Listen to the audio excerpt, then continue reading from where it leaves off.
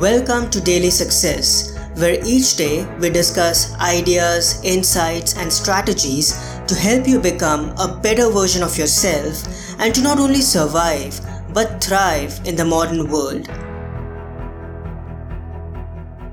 The fascinating thing about giving is that it helps you live longer. Researchers suggest that the main reason giving may improve physical health and longevity is that it helps reduce stress levels, which are associated with a plethora of health problems.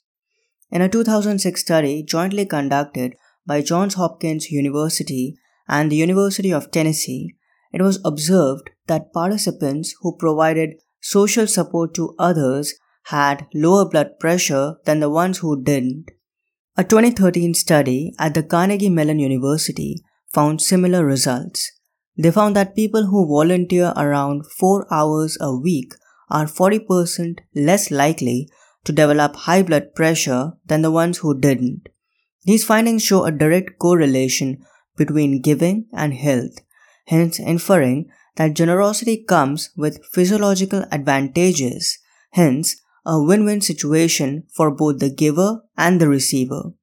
Stephanie Brown and her colleagues from the University of Michigan have found that people who provided practical help to friends, relatives, or neighbors, or gave emotional comfort and support to their spouses had a lower risk of dying over a 5-year period than the ones who didn't.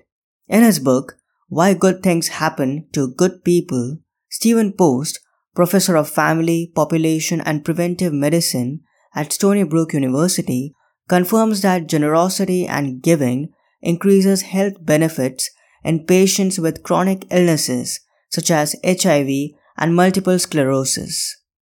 Giving is a great antidote to depression, which affects millions of people around the world. Data obtained from Project Match, a comprehensive alcoholism treatment trial, reveals that people in Alcoholics Anonymous double their chances of success when they help others. Helping others is analogous to teaching, and the more we help others, the more we learn about ourselves, and hence, the more we are able to help ourselves. This is a good indication that giving may help people overcome other kinds of addictions as well, along with its benefits in the spectrum of disorders and diseases.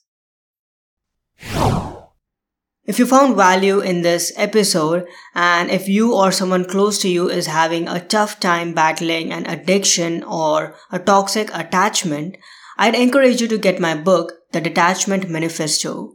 This book will guide you step by step on the journey that you or your loved one need to take from a life of imprisonment to a life of freedom.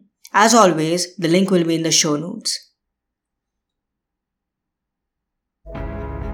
I hope today's episode added incredible value to you. For more helpful resources on personal development, philosophy, and holistic success, come visit my website parthsahani.com. I wish you an amazing day.